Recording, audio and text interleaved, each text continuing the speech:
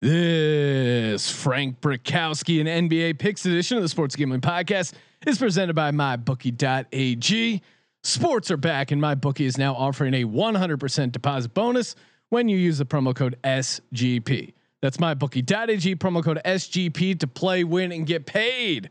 We're also brought to you by the leaders in daily fantasy, DraftKings.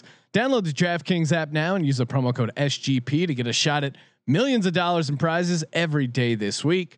That's promo code SGP to get a shot at millions of dollars in prizes every day this week only at DraftKings. Finally, we're brought to you by Ace Per Head. Ace is the leader in pay per head providers, and they make it super easy to start your own sportsbook. Plus, Ace is offering up to 6 weeks free over at aceperhead.com/SGP. That's aceperhead.com/SGP. Hey everybody, Jim McMahon here, and you're listening to SGPN. Let it ride.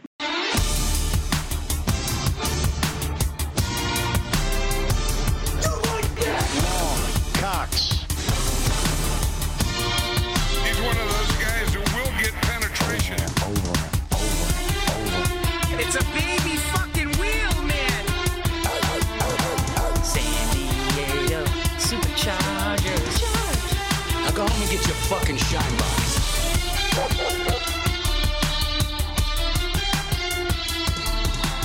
Ooh, welcome everyone to the Sports Gambling Podcast. I'm Sean, stacking the money green with my partner in picks, Ryan, Real Money Kramer. What's happening, Kramer dog?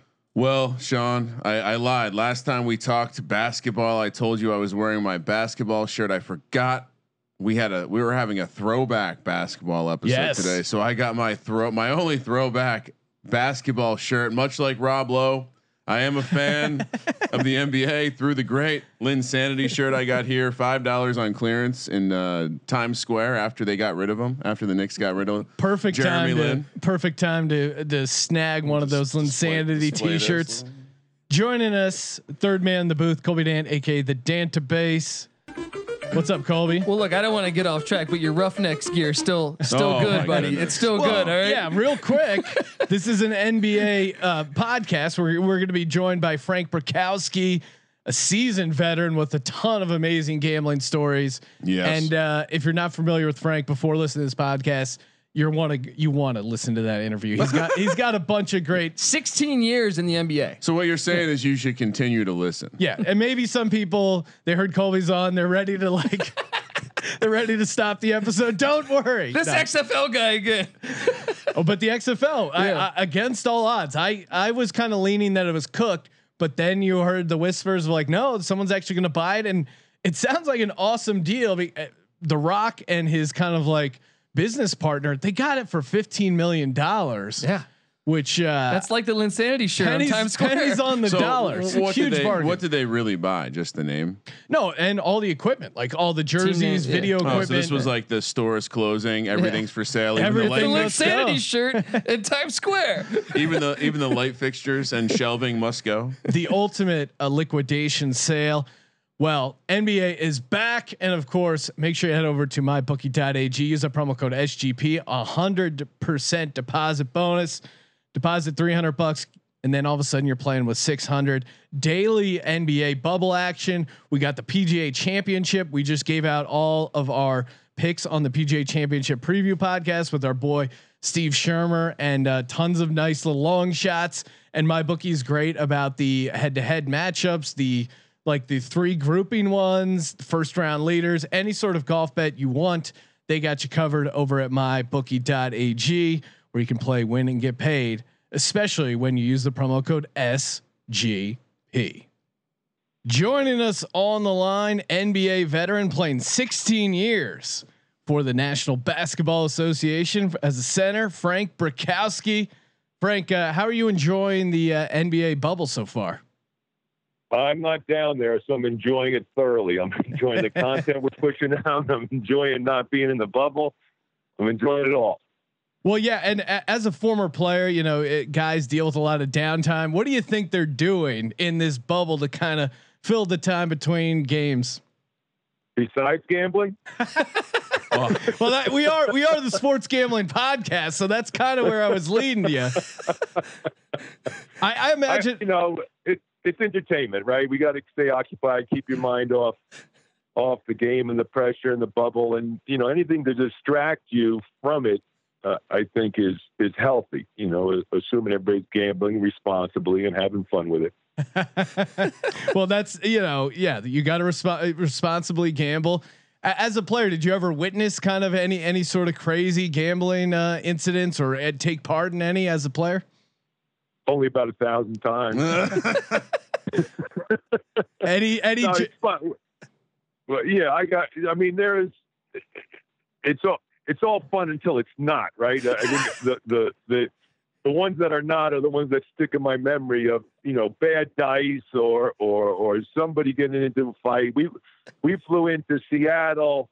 This is going back to Seattle didn't have a team obviously, but we flew into Seattle and the Knicks were already there to play after us, which rarely happens. So we have 3 teams packed with gamblers, and they have these consistent games going on. So they're all kind of going at it, and it got heated. It was Ewing and Oakley and X-Man, and it was just a rough crew.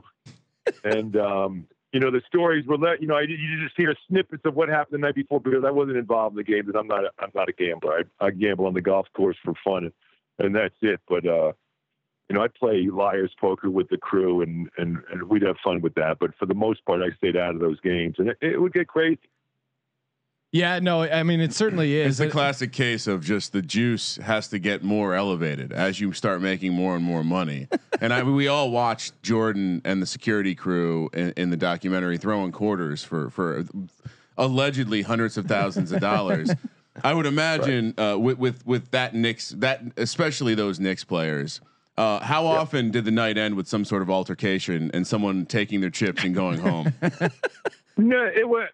I mean, we had a rule, and I would jump into a game once in a while on the plane or not, but we had a rule: if you get caught cheating, and I don't want to say everybody kind of tried to work it, but if you get caught, the money in the pot that you have stays, and you can still play because you don't want to lose anybody to the game. But I do have one story.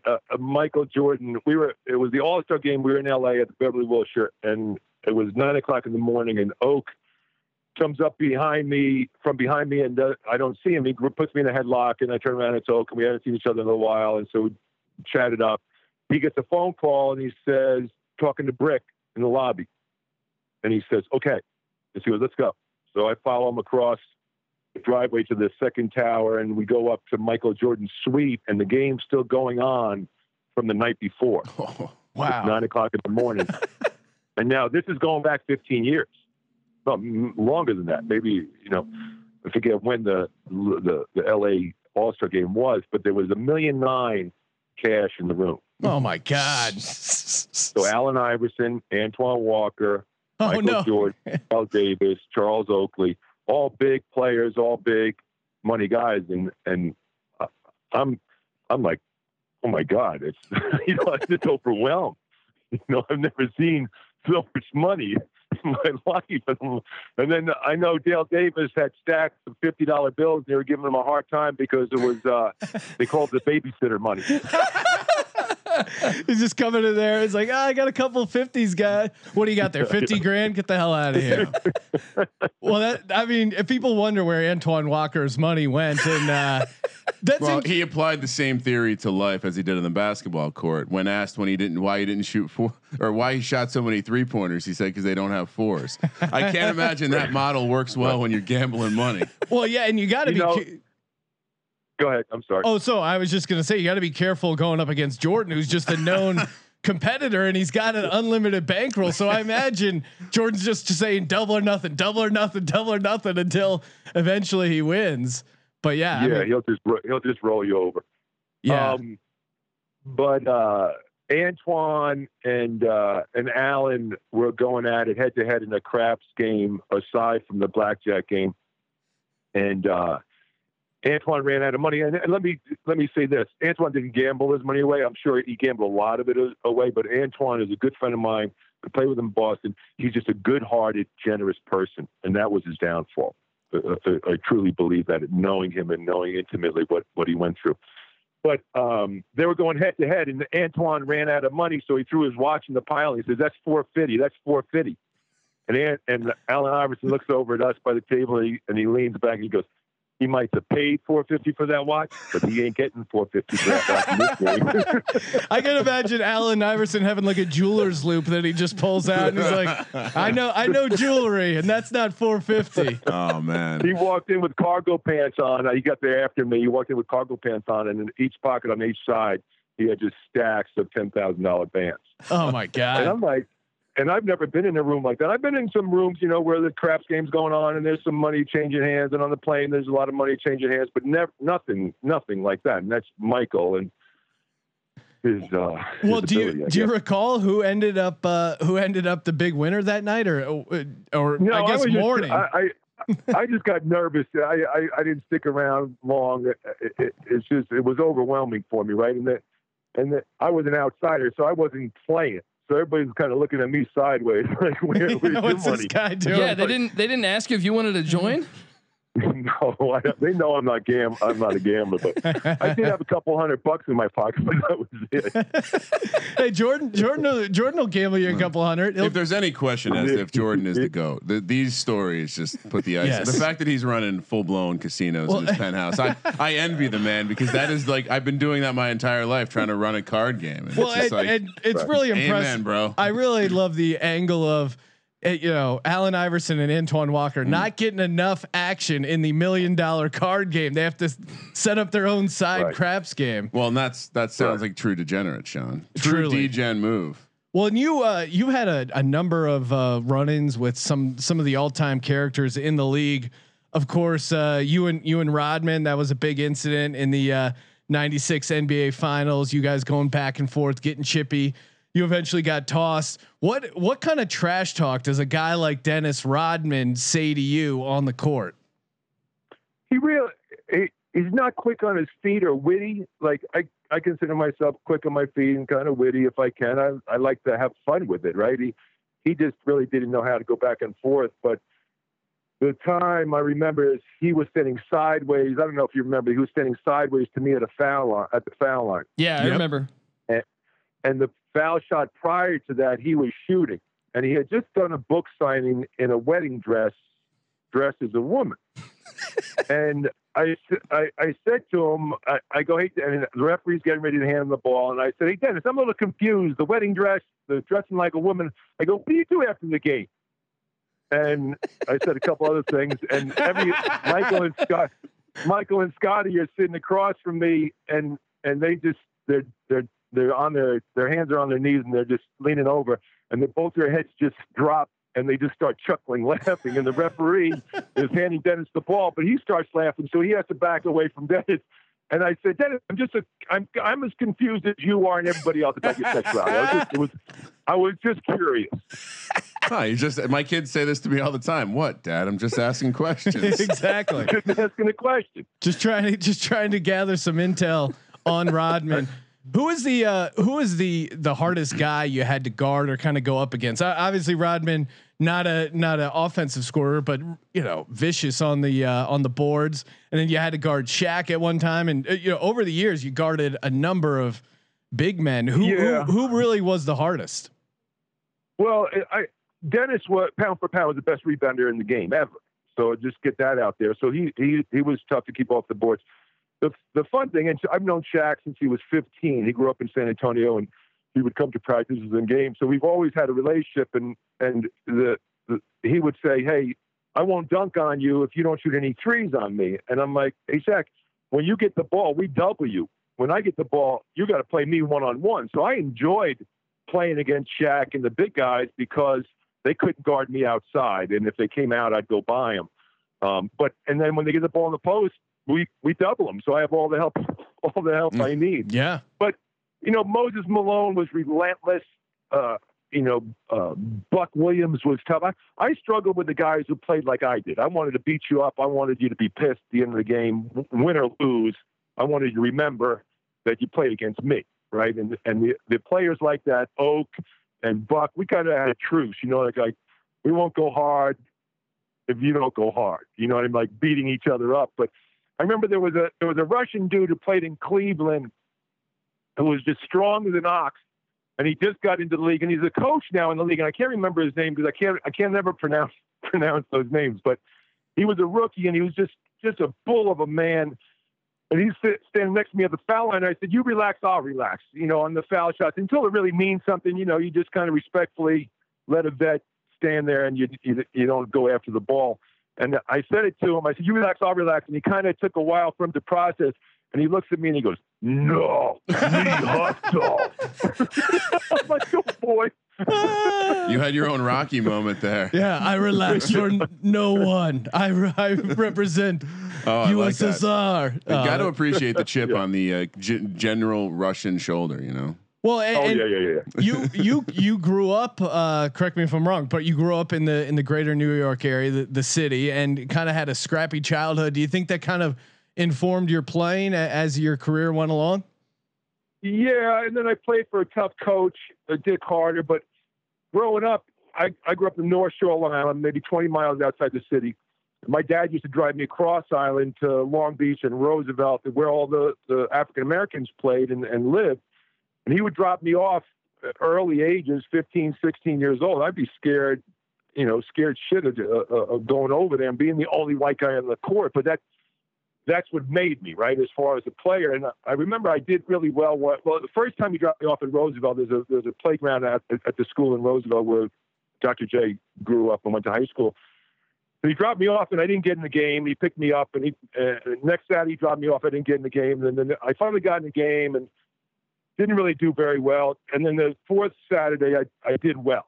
And they kind of acknowledged me and high-fived me as I was leaving. They welcomed me back or whatever. And I got in the car, and my dad kind of smacked me in the back of the head. He goes, "What are you out there, making friends?"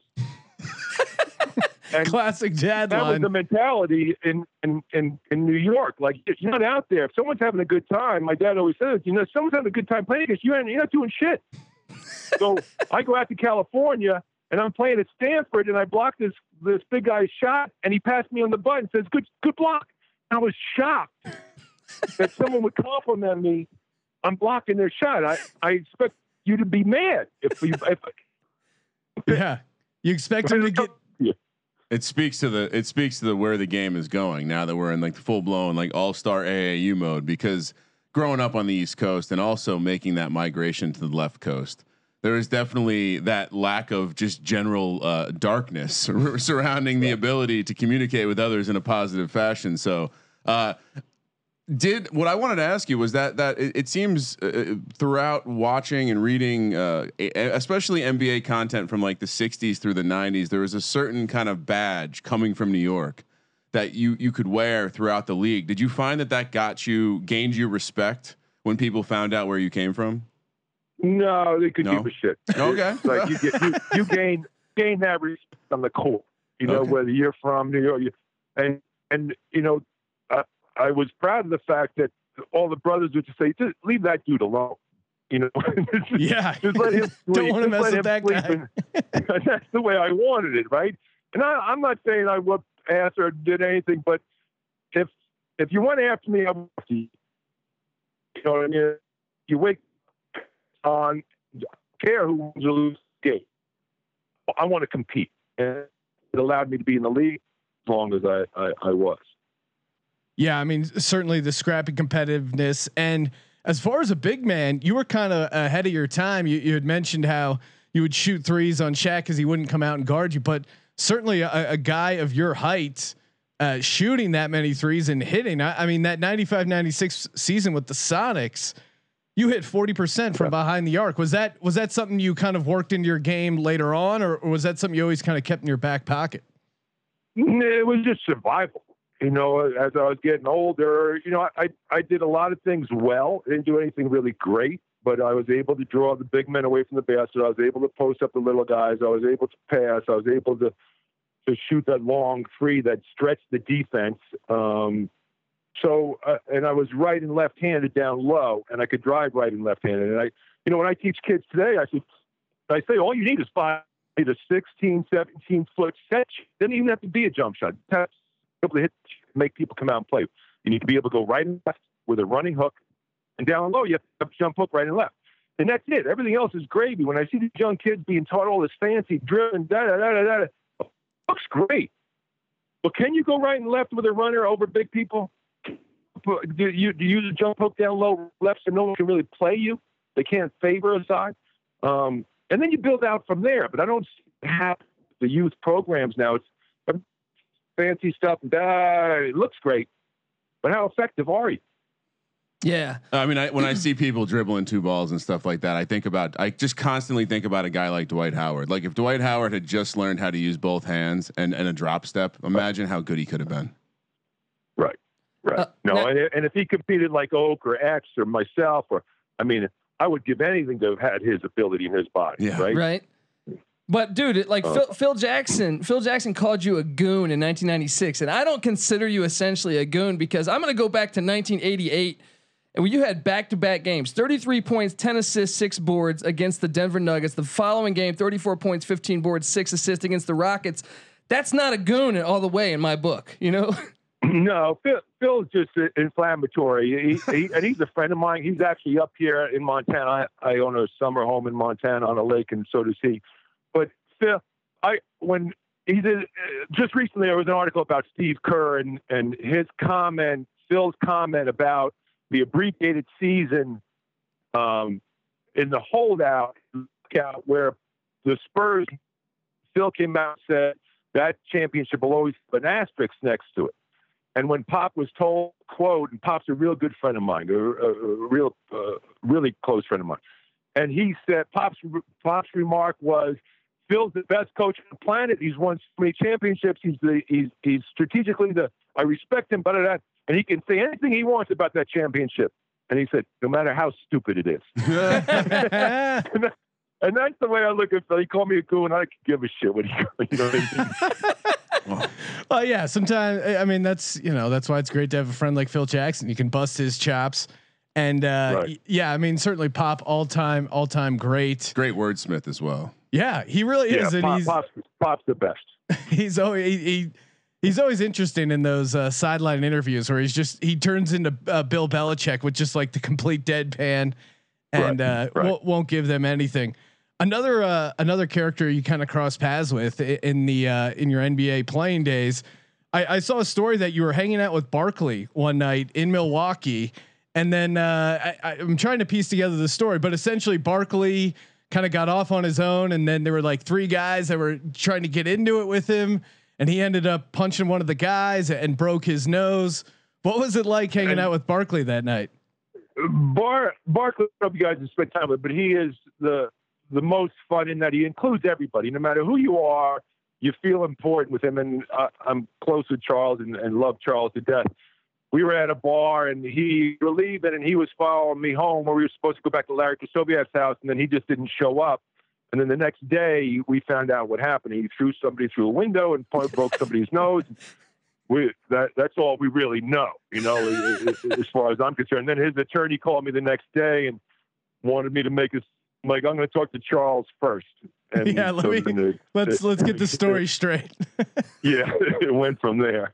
Imagine being a random dude thinking that they want to get into a tuffle with Mr. Charles Barkley, the round mountain rebound. Yeah, he'd be the last guy who tries to pick a fight with an NBA player. I mean, I'm not a large human being.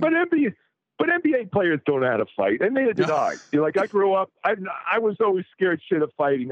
I knew if I could get the first punch in and follow it up with a couple real quick, I'd be okay.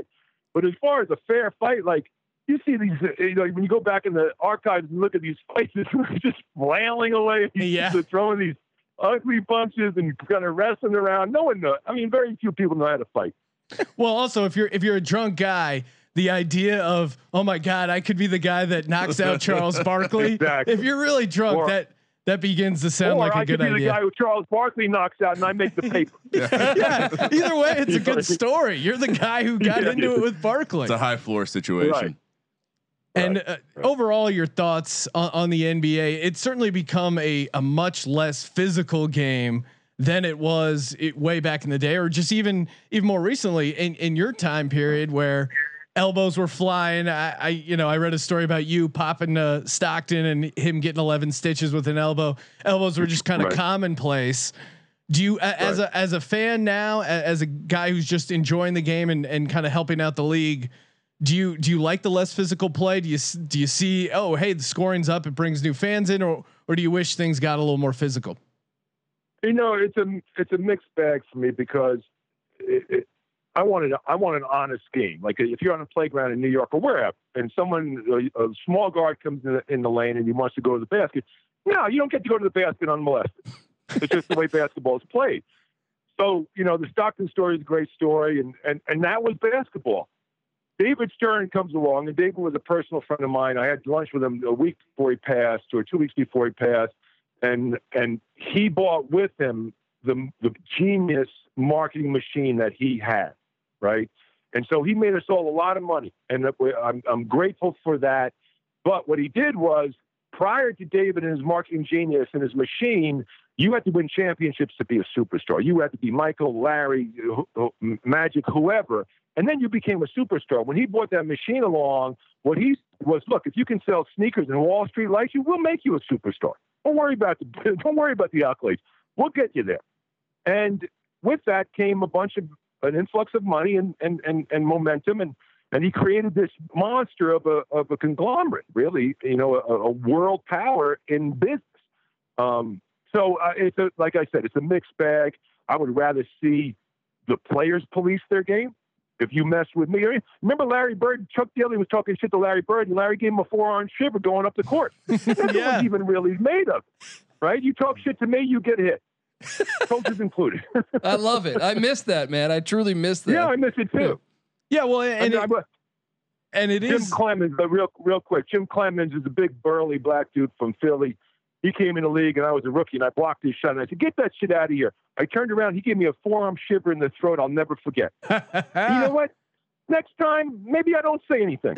And that's basketball, right? Yeah. Amen. There is something beautiful to some of the sports that allow the regulation to happen on the field, whether that be something like hockey and fights.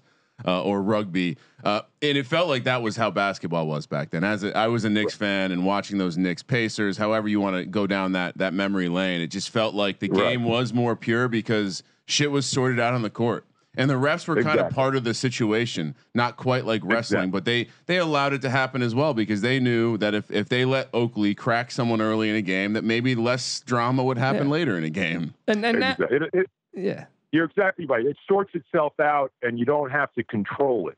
It takes on its own path. So you throw 100 horses into a corral, one horse is going to become the boss, and that's the way basketball goes. It's like those early days in camps where I would see, okay, that's the guy I have to knock out. That's the guy I have to take care of, and if I take care of him, everything else falls in line. So to your point, you let it happen, it takes care of itself. But now the referees just have too much control, too much power. And it really hurts the game. Yeah, as a fan, that's where it gets frustrating because there's just not consistency in the way games are reffed. Because everything's a foul, and then the other thing, they're letting them play. And I always am an advocate of just letting them play. And again, if it's close, let it go and kind of let it sort itself on the court. And then you hear these stories as gamblers, you're always paranoid of like, oh, the ref's in on it, it's fixed. And then you're like, no, you just lost the bet. But then a guy like Tim Donaghy gets busted, and he actually was involved in some point shaving and kind of fixing these games. Did you ever have any or hear any whispers or think any game you were involved, the ref had a vested interest in the outcome? Never. I never even thought that. It was beyond my realm. It was just, the referees were the referees, and back when I played, there was this mutual respect between the referees and the players. And they let you get after it to a certain extent, and that was a good thing, right? So nowadays you don't see those relationships, the relationship with the veteran referees that have their players, and I always respected the refs that could make the call against the home crowd, that would make the call against the home crowd, that would make the call against the All-Star. Those are the guys I respected. The other guys, I could care less about. Yeah. Yeah, I mean, being able to make a tough call in front of a packed house. Exactly. That's really the heat. Yeah, that's really where a home court advantage comes in, is because just that mental pressure of like, hey, don't call it against this guy, don't call it against this guy. Right. And then he stands up and makes the call. We had Lenny Dykstra on as a guest not too long ago, and he was good friends with Charlie Sheen. I know you've been good friends with Charlie Sheen over the years. Are you still in touch with Charlie? And what's an average weekend hanging out with Charlie Sheen like? I'm not in touch with Charlie. We never really had a falling out. He just went his way, I went my way. I think the world of him. I think he's a great, generous, funny, loving, smart kid. Right. And back in the day, I met him early in '85, and we were both single and we both lived in LA and we had some money in our pocket and we didn't have to wait in any lines. So just you can extrapolate out the fun we had. Right. It's like, when I watch Entourage every once in a while, I'm like, that seems familiar. Yeah, kind of like me and Sheen back in the day. Yeah, I mean, to be young, single, and have a bunch of cash in LA is not a bad thing. I mean, I've been young and single in LA, completely broke, but still had a decent time. But I could only imagine if I had a ton of cash, certainly make things a lot better. And Charlie had an airport hangar at Santa Monica Airport with 45 cars in it, so we could use whatever car we wanted. Oh, they were obviously nice cars. All right. Well, Frank, appreciate you calling in. Before we let you go, who do you got? Who do you have winning it all in this short and weird NBA season? I'm pulling for the Blazers. I love the Blazers. I love Damian Lillard. Damian Lillard is an example to every NBA player. He's just a man of faith. He's a man of morals. He's a man of loyalty. He's just him and CJ are. I admire maybe those two and Melo. Those two the most in the league, and I'm more intimate with them. I lived in Portland for 18 years, so I'm kind of favoring those guys. Awesome. I love that. Well, good luck to the Blazers. Big CJ fan, and appreciate you calling in, Frank. Have a great day. All right, guys. It was fun. Anytime. Oh yeah, awesome interview with Frank Brickowski. Man, taking me back to the NBA. And speaking of that, the NBA is back. So is DraftKings, the leader in one-day fantasy sports. They're offering you a shot at a share of millions of dollars every day this week. Again, fantasy basketball, so easy to play, so easy to, just so many fun lineups. And every day now in the bubble feels like a big event. Got to get your DraftKings lineup going. No better way to put your basketball knowledge to the test than competing for a share of millions of dollars. And again, winning millions of dollars, that's fun. And that's good. If you're having fun, the other person shouldn't having fun because they're not winning millions of dollars, just like Frank was talking about. Also, if you're listening to this, still time to get in a lineup for the PGA Championship. Check out our PGA Championship preview podcast. We gave out some sweet DraftKings lineups as well. Download the DraftKings app now and use the promo code SGP to get a shot at millions of dollars in prizes every day this week. That's promo code SGP to get a shot at millions of dollars in prizes every day this week. Only at DraftKings. Eligibility restrictions apply. See DraftKings.com for details. Well done, Sean. Thank you. Love getting that fine print in there. Joining us on the line, host of the newly launched NBA gambling podcast feed, site editor Ryan McKee. Ryan, what's happening, man? Hey guys, just living it up out here in Arizona, enjoying the 3-0 Phoenix Suns. They've come back to the bubble. They look like a completely different team. I'm currently wearing my Devin Booker jersey right now as we speak. I've pretty much been wearing it for 3 days straight. Well, and that Devin Booker shot, it did. And I feel like people on the internet have been saying similar things. So I'm not breaking any ground here, but that Devin Booker shot did feel a little March Madnessy. This huge, 13, 14 point underdog winning with a game winning shot. I mean, where was Gus Johnson for this Devin Booker, just beautiful jumper to drain it? 3-0 so far. Not just a great shot, but he hit that shot over two of the best perimeter defenders in the entire league in Paul George and Kawhi. I mean, over both of them. They couldn't have defended him any better, and he still hit it. It was amazing. And I mean, also not that I'm a guy who likes to let him play, but it did seem like there was some contact there as well. Probably could have got the and one going there as well. Larry Johnson action. Yeah. But as a Suns fan, we're not greedy. We're happy. We're happy with just the win. Well, and just the win, but you're 3-0 walk us through. We're taping this Wednesday morning, and of course, if you want daily, up-to-date bubble picks, make sure you subscribe to the new NBA Gambling Podcast feed on iTunes, Spotify. McKee's cranking out the podcast, joined a lot of the time by our boy Zach Bronner as well. But what are the Suns' path to the playoffs? Because now that they're 3-0, you have to be licking your chops, thinking there's a chance, right? I mean, I gotta say, like, I came into this not expecting anything. I was just hoping to at least watch a few fun Suns games. But yeah, in theory, there is a path to them getting to the 9 seed and getting to that play-in game. But the problem is, they have a real tough schedule ahead of them. They've already had a tough schedule, and they don't play any of the teams that are ahead of them. For that spot, they don't play the Spurs or the Pelicans or the Trailblazers. So it's not completely in their hands. I mean, they can keep winning, but if those other teams keep winning too, they don't really stand a chance. And at this point, I mean, who are you rooting for, Sean, to sneak in the West? Because it went for me, like, clearly I think I still want the Blazers.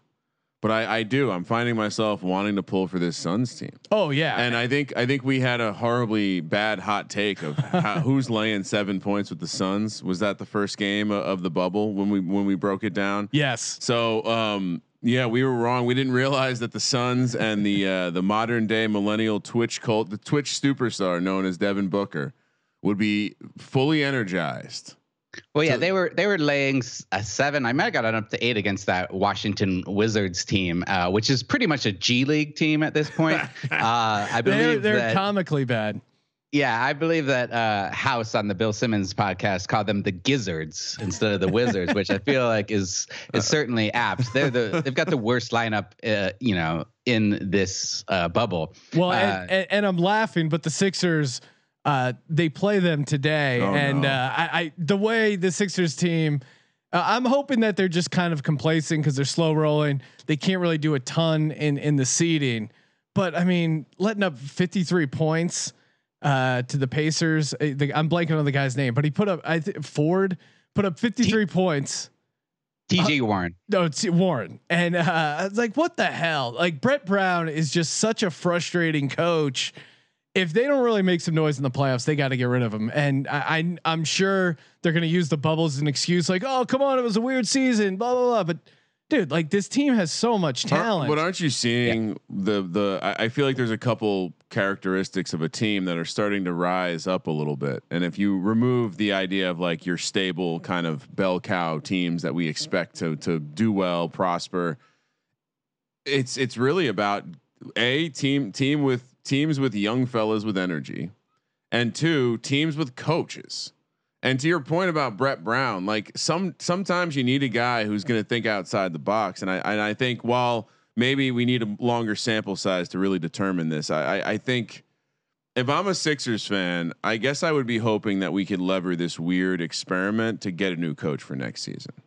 Right. Yeah, but I'm worried. Don't you want to fail in this situation so you can succeed next year? Yeah, but I can never root for the team to fail. But I see what you're saying. But I'm worried that if failing in this construct isn't that big of a deal because it's so short. But that's what I'm saying. If it's not a big deal, then I think that almost buys them more time. Like, I feel like if they fail in the bubble, then that will be just another. It's just another excuse for Brett Brown and the Sixers. And really, there's no excuse. Like, coming into this season, I said if they didn't get to the Eastern Conference Finals, he had to go. I'm still holding to that.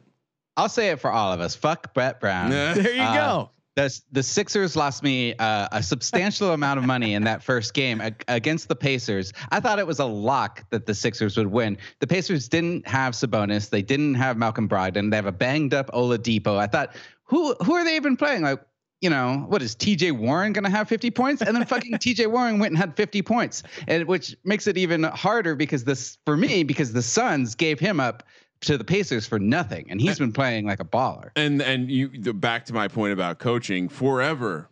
The guy who seems to have been fucked over by the NBA has continually had success. Maybe was never the prom queen, but find me a Nate McMillan team that doesn't play good basketball. And once again, look at him. He's rolling up with scraps to the party, and they're getting wins. So coaching #coaching matters, Sean. It does. And what do you, McKee? What are you doing now, handicapping these? Because I think we're already getting to this point, and I think we kind of had this angle early on that some of these teams like Milwaukee clearly didn't need to play for something to take the under on their win total, and you saw it when they lost outright to the Nets. And now that they lost outright to the Nets with the Nets sitting their 3 best players that they brought to the bubble, and that was that's their like 4th through 6th best players on their team who in actuality.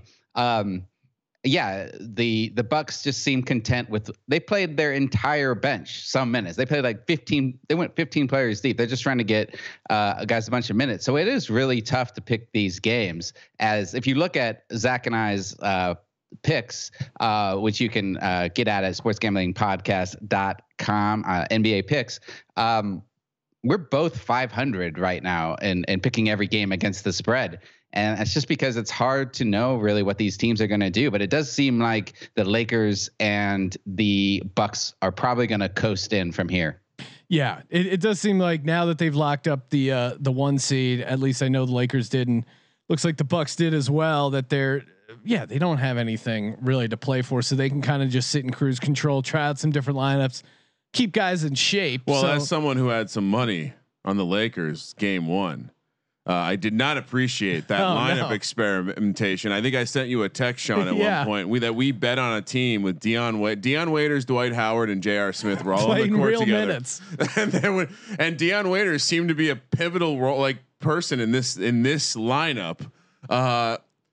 Fuck you, LA. Like, how are you going to win that game? Dion Waiters is gonna. I guarantee that in this playoffs, there's going to be a couple of crazy Dion Waiters games where he just goes off. That's just, he's going to be, dog shit the rest of the time. And then he's going to have 2 games where he makes all the difference. And that's just, and if you can pick him on those correct nights for DFS, I mean, you're going to be, it's going to be tough. You're going to be chasing the dragon a little bit, but I mean, expect some Dion Waiters moments coming up. For a guy who clearly has packed on a couple extra pounds, still very fluid with the spin move there. You know what? You know why he's packed on some extra pounds? They're not testing for weed anymore. Yeah, and we know that he likes a couple of those gummies. He's probably got the munchies after that. Well, I mean, to be fair, as someone who we discussed this heavily on the PGA Championship preview, but as someone who is also a grass expert, like many of those golfers, Sean. Yes. Although I dabble in all types of grass, it's pretty embarrassing to be an NBA player. You're a larger guy, you're a taller guy, like you just have an advantage over the rest of humanity when it comes to consuming MGs, and you still have an accident. Like, come on. I've never called in sick because of weed, bro.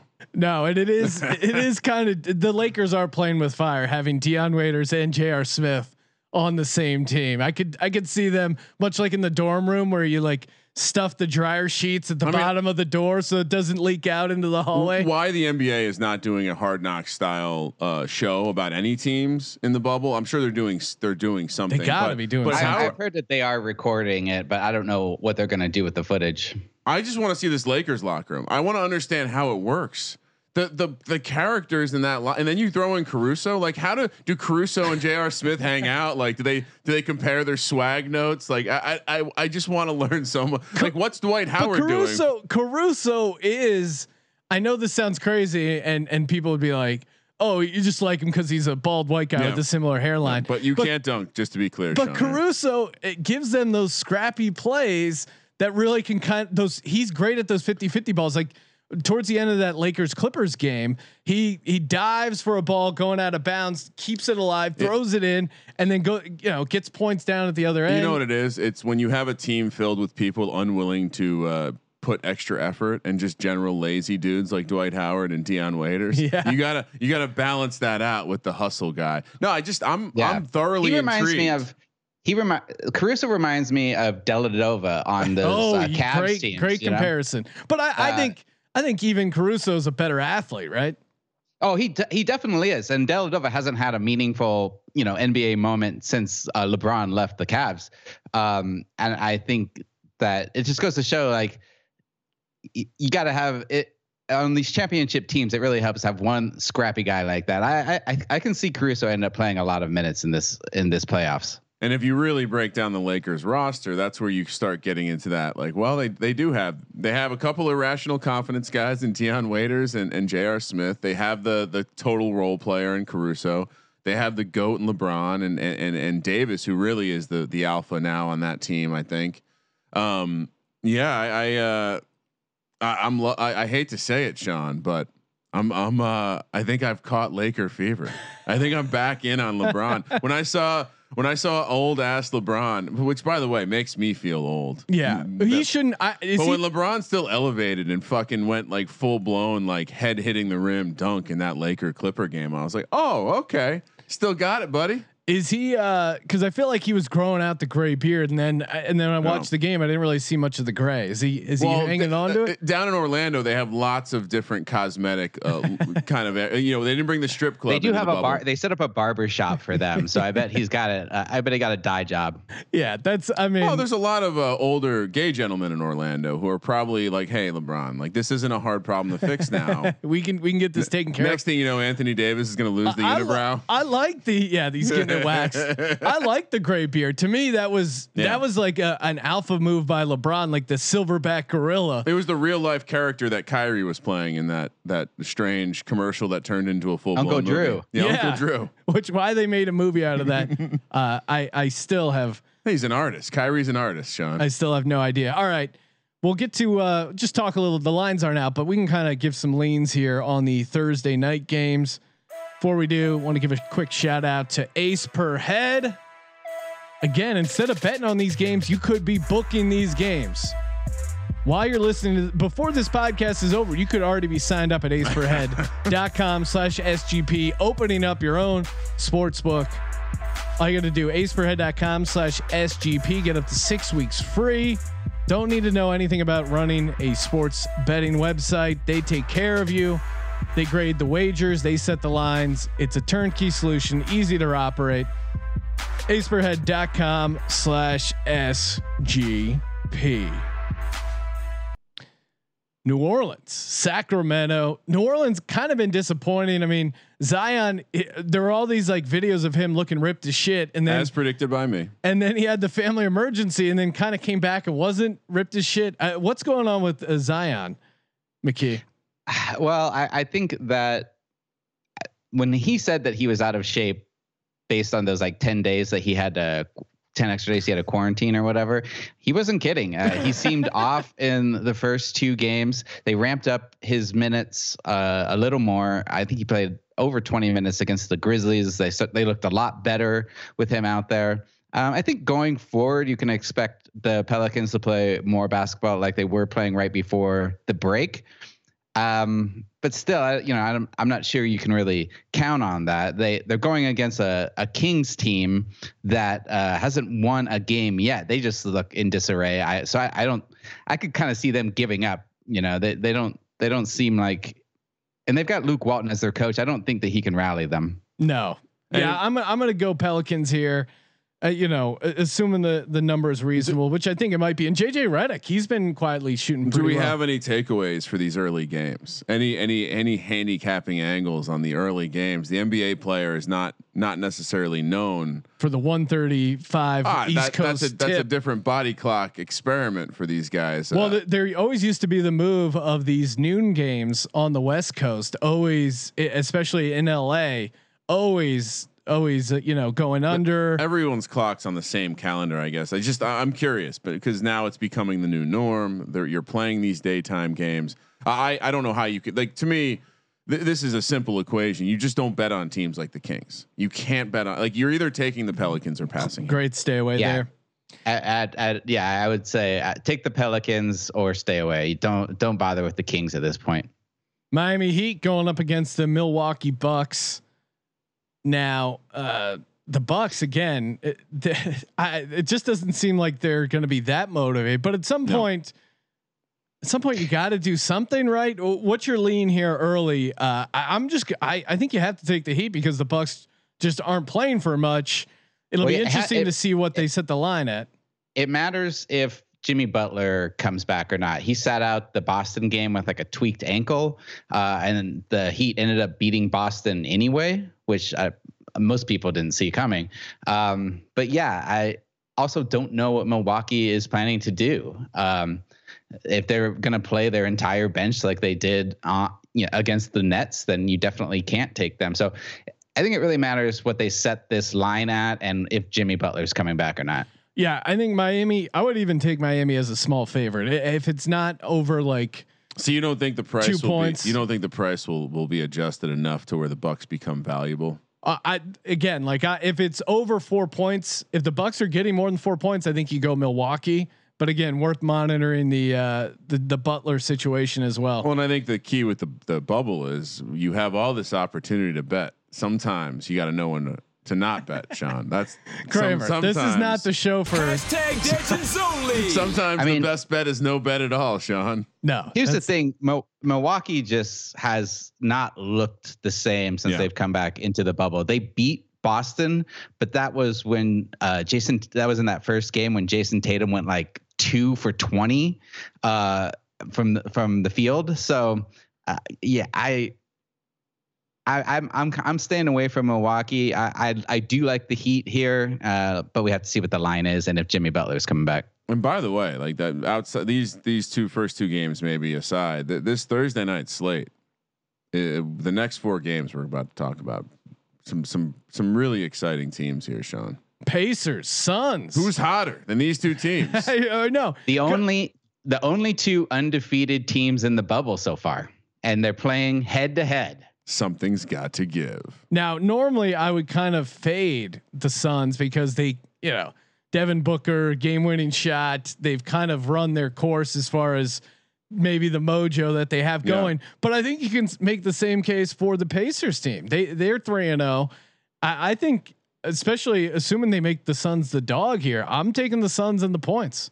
What do you think the line is going to be set at, McKeon? And I'm assuming you're also riding the Suns train. Yeah, I could see the Pacers being favored by 4 to 6 points. I'm not sure. I think it depends if Sabonis comes back or not, and how healthy Oladipo seems, or if he's going to sit out another game or not.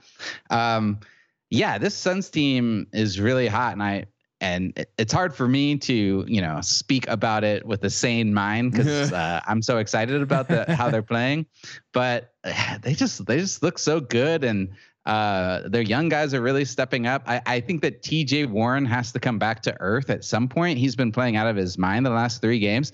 Now maybe he'll be extra motivated against the Suns because they're the team that traded him away for nothing.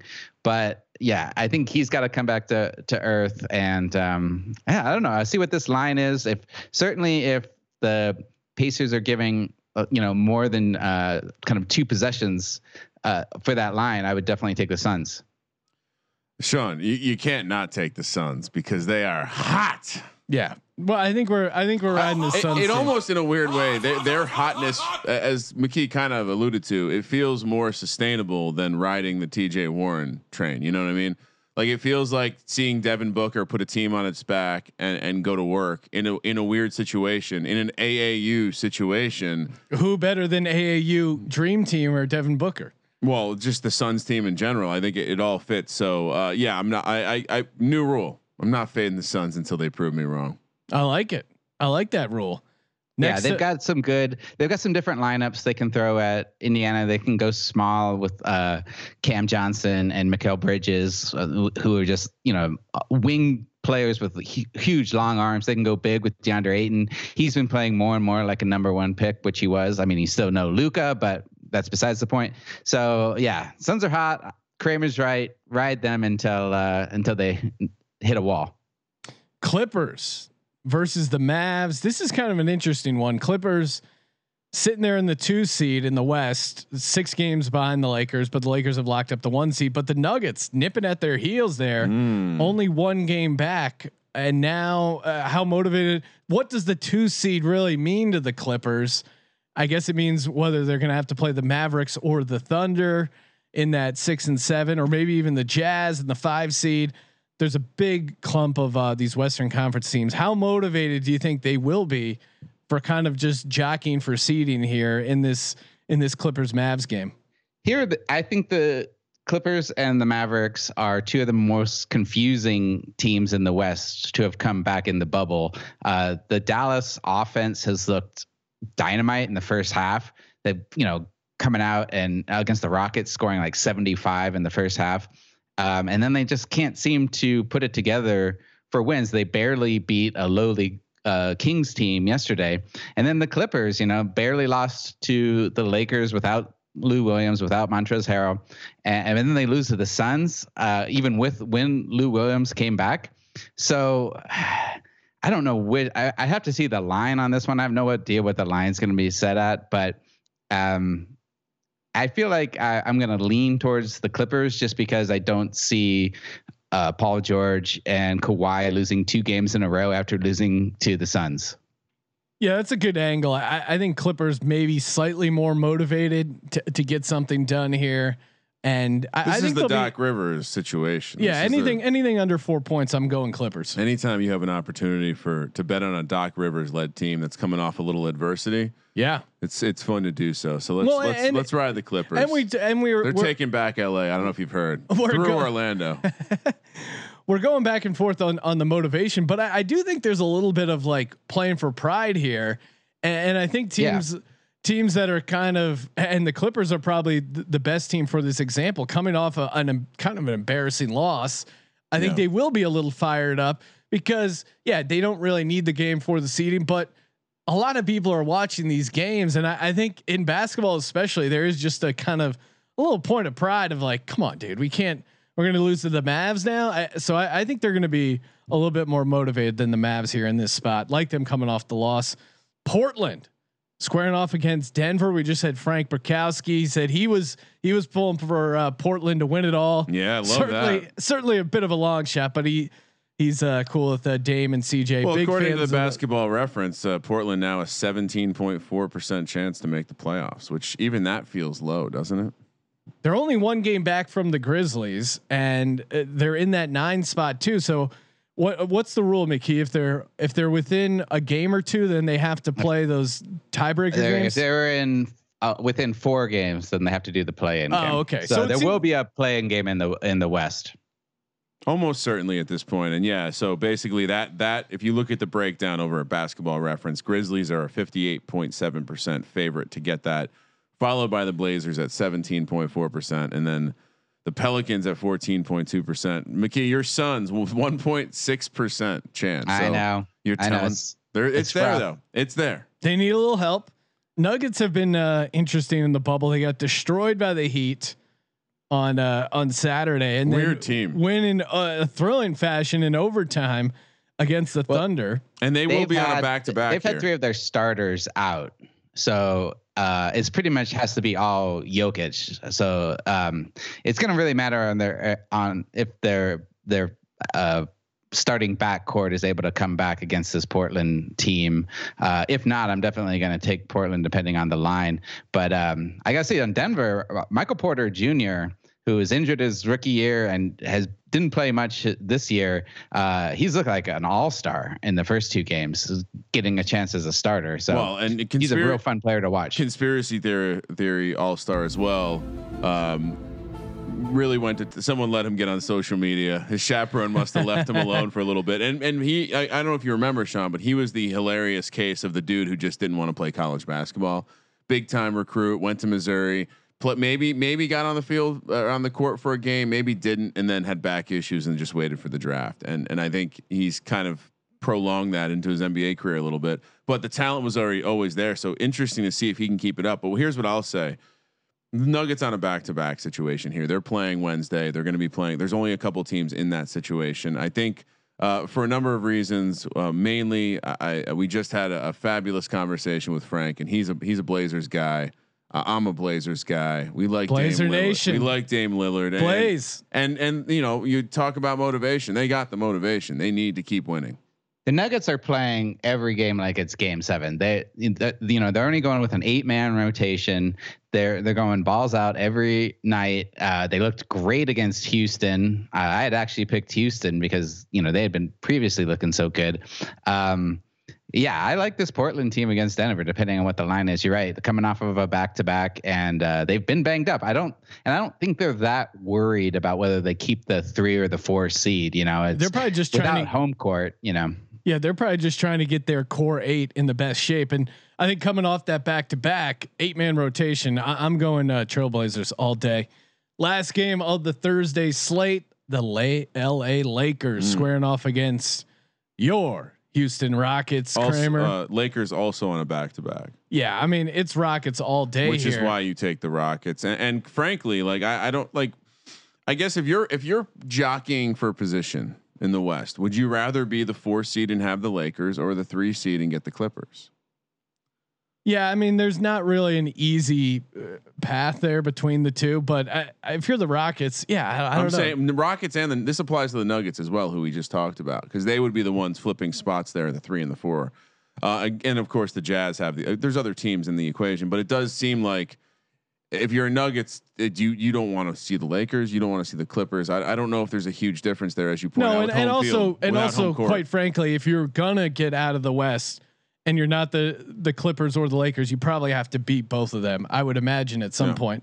So, but yeah, Rockets in this spot, Lakers off a back-to-back with nothing to play for. Rockets all day. I mean, as long as they keep it under 6, I don't see why don't you pound the Rockets here? Are we missing anything? Are you also team Rockets here?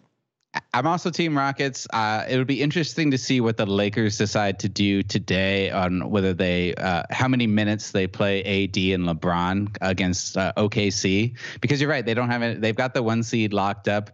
You would imagine they'd want to start resting their main guys. So yeah, I'm with you. I'm going to take the Rockets. We'll see what the line is though. And I would go out on a limb and say, if you wanted to identify a potential Dion Waiters game, this might be it. It might be a good opportunity for them to roll him out there in a high tempo situation, lots of possessions, get some of those guys, whether it be him, J.R. Smith. I'm going to say this might be a J.R. Smith game. I can see J.R. Smith coming in and wanting to go off against his strip club buddy James Harden. Oh yeah. This is going to be like a shoot type game, and they probably can't make the total high enough. Well, and I would say this is the nightcap for the day. So if I'm playing DFS lineups, I might look to backload my lineup with some players in this. Both this game and the Blazers Nuggets game could be ripe for DFS opportunity. Sean, one thing else. I'm sorry. The last thing I wanted to say is for these teams like the Lakers, Milwaukee, who pretty much have the 1 seed locked up, or if they don't seem like they're that worried about their positioning, wait until you start watching the game and just bet the live line. Yeah. You know, great point. Don't bet it way ahead just to get your bet in. Like definitely get a feel for the game before you put a bet in. And my bookie has some great NBA live lines going. Yeah, it is nice. How kind of them to offer us that service in a time of need. They're helping DGens helping DGens over at mybookie.ag. Make sure you use that promo code SGP. Get a #Legends only 100% deposit bonus. That's pretty sweet. Can't beat that. And make sure you subscribe to the new NBA Gambling Podcast feed, available on iTunes, Spotify. McKee just storming up the NBA charts, climbing the charts. And a friend of the program, Zach Bronner, contributor NBA as well. He's a regular on that. And daily NBA pods. What more could you want? What more could you ask for? Make sure you follow Ryan McKee on Twitter, the Ryan McKee, easy to remember. What else? What can we expect to see over at sportsgamblingpodcast.com coming up, Brian? We've got a lot of PGA Championship articles up right now. Steve Shermer, who you just had on the podcast, is he's going crazy. I can't stop that guy from writing hundreds of thousands of words about golf. We also got some DraftKings picks up there for fantasy. We're gonna start having some more NBA DFS picks coming up with our man Will Mormon. And we'll keep putting up some MLB DFS stuff as long as baseball is still on. I mean, until they cancel baseball, which could be as early as tomorrow. It seems like. Yeah, baseball really fucked this up, Sean. Are you sad? Surprise, surprise. Don't let the door hit you on the way out, baseball. No one gives a shit anymore. Yeah, I mean, baseball, you had a huge opportunity, kind of missing it. But hey, the good news is the two teams that there were issues on, both of them broke the rules. So if you follow the rules, it seems to be working. And knock on wood, plus side, no cross team contamination so far. So there's your little optimism on sports not being in a bubble and still surviving. And shout out to Will Mormon throwing those free picks out, because he's taking it up a notch. He's not just giving you a side; he's giving you he's throwing in props. I see an over strikeouts for Wednesday. I see he's throwing team totals out there. I see he's throwing run lines out there. So he's definitely taking that up a notch. Sean. And he's really the Alex Caruso of SGPN. He really works his ass off. Give you guys a little extra, a lot of effort. Love that. Love that. Check out his daily MLB picks. And with these crazy double headers, these 7-inning double headers, the schedule is jam packed full of stuff you can bet on over at mybookie.ag. Thank you for participating in the Sports Gambling Podcast. And for the Sports Gambling Podcast, I'm Sean, stacking the money green, and he is Ryan. What is Jeremy Lin up to, Sean? Kramer, let it ride.